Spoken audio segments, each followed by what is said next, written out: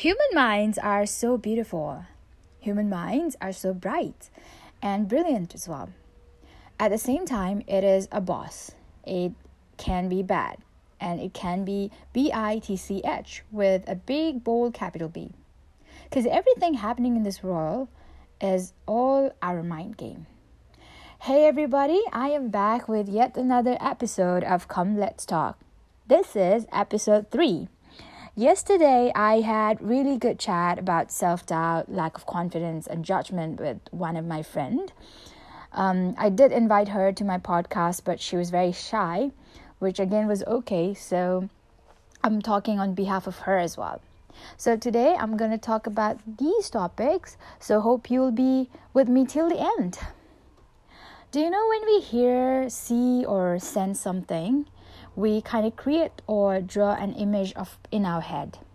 For example, let's say if I say butterfly, then we start to think beautiful, colorful wings flying all above, right?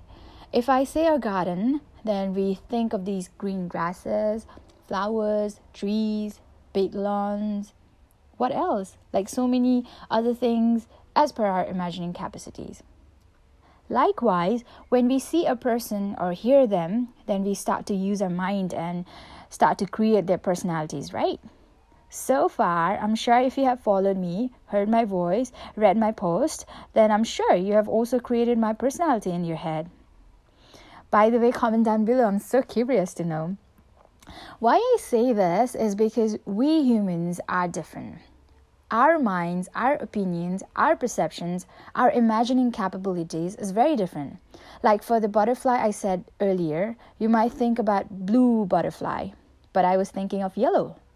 Your garden might be full of roses, but mine with just the green grasses. See, there's a difference. There's no any specific categories, things or thoughts or we human need to be locked in. We are free. And we can be anything. We can think of anything. This world is for every kind of people and for every kind of opinions and every kind of emotions. We say people are judgmental, people are evil, but I think we are hypocrites. Hey, what about us? We too express our opinions, right? You know what? Judgment is just a form of someone's expression or a result of someone's assessment of somebody or something. It's natural because we are made so. We are given the gift of sight, sense, mind, and intellectual. We talk about people being hard on us. There's criticism, there's disappointments of people towards us. But who are these people? It's us, you, me, and our surroundings. You blame others for not liking you, but that others might think you are not liking them. There's always this cross opinion we will have, Judgments, opinions, and other expression towards you is okay. But what is not okay is to believe in someone else's judgment about you. Someone else's opinion towards you. Their expression, their word, their negativity towards you. What not okay is not knowing about yourself and not loving enough yourself.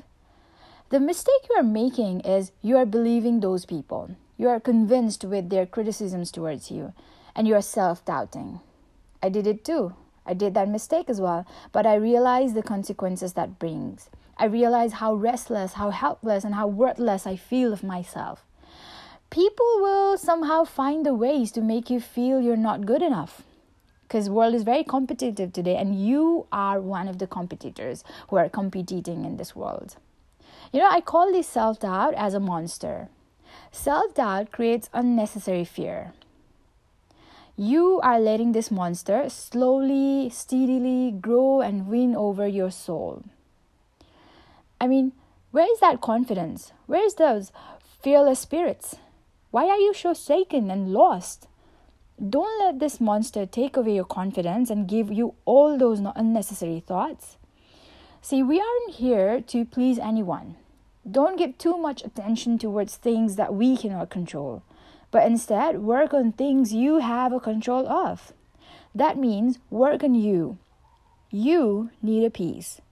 You need a self-love, and you need a self-satisfaction.